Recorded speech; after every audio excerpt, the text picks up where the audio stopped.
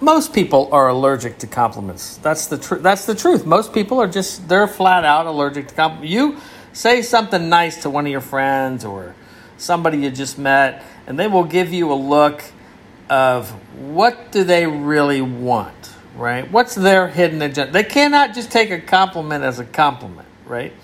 So you need to make that work to your advantage. So if you've got a particular friend that you know just can't handle compliments, you just want to on a regular basis be calling them with some compliments, and just track the level of paranoia that gets induced, right? And then if you see a big spike, then add another compliment, because allergies. Once you sneeze once, you start to sneeze 3 or 4 or 5 times. So you will see the inner crisis level. And, your goal is to get them to not be afraid to take a compliment. Hey, you're good at this. You're great at that. I'm not so good at this. You're great. Why are you allergic to that? What's the problem? What? You think it's a hidden camera show? You think people are photographing what your reaction's going to be?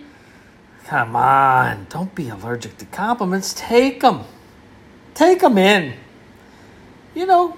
Like your favorite food.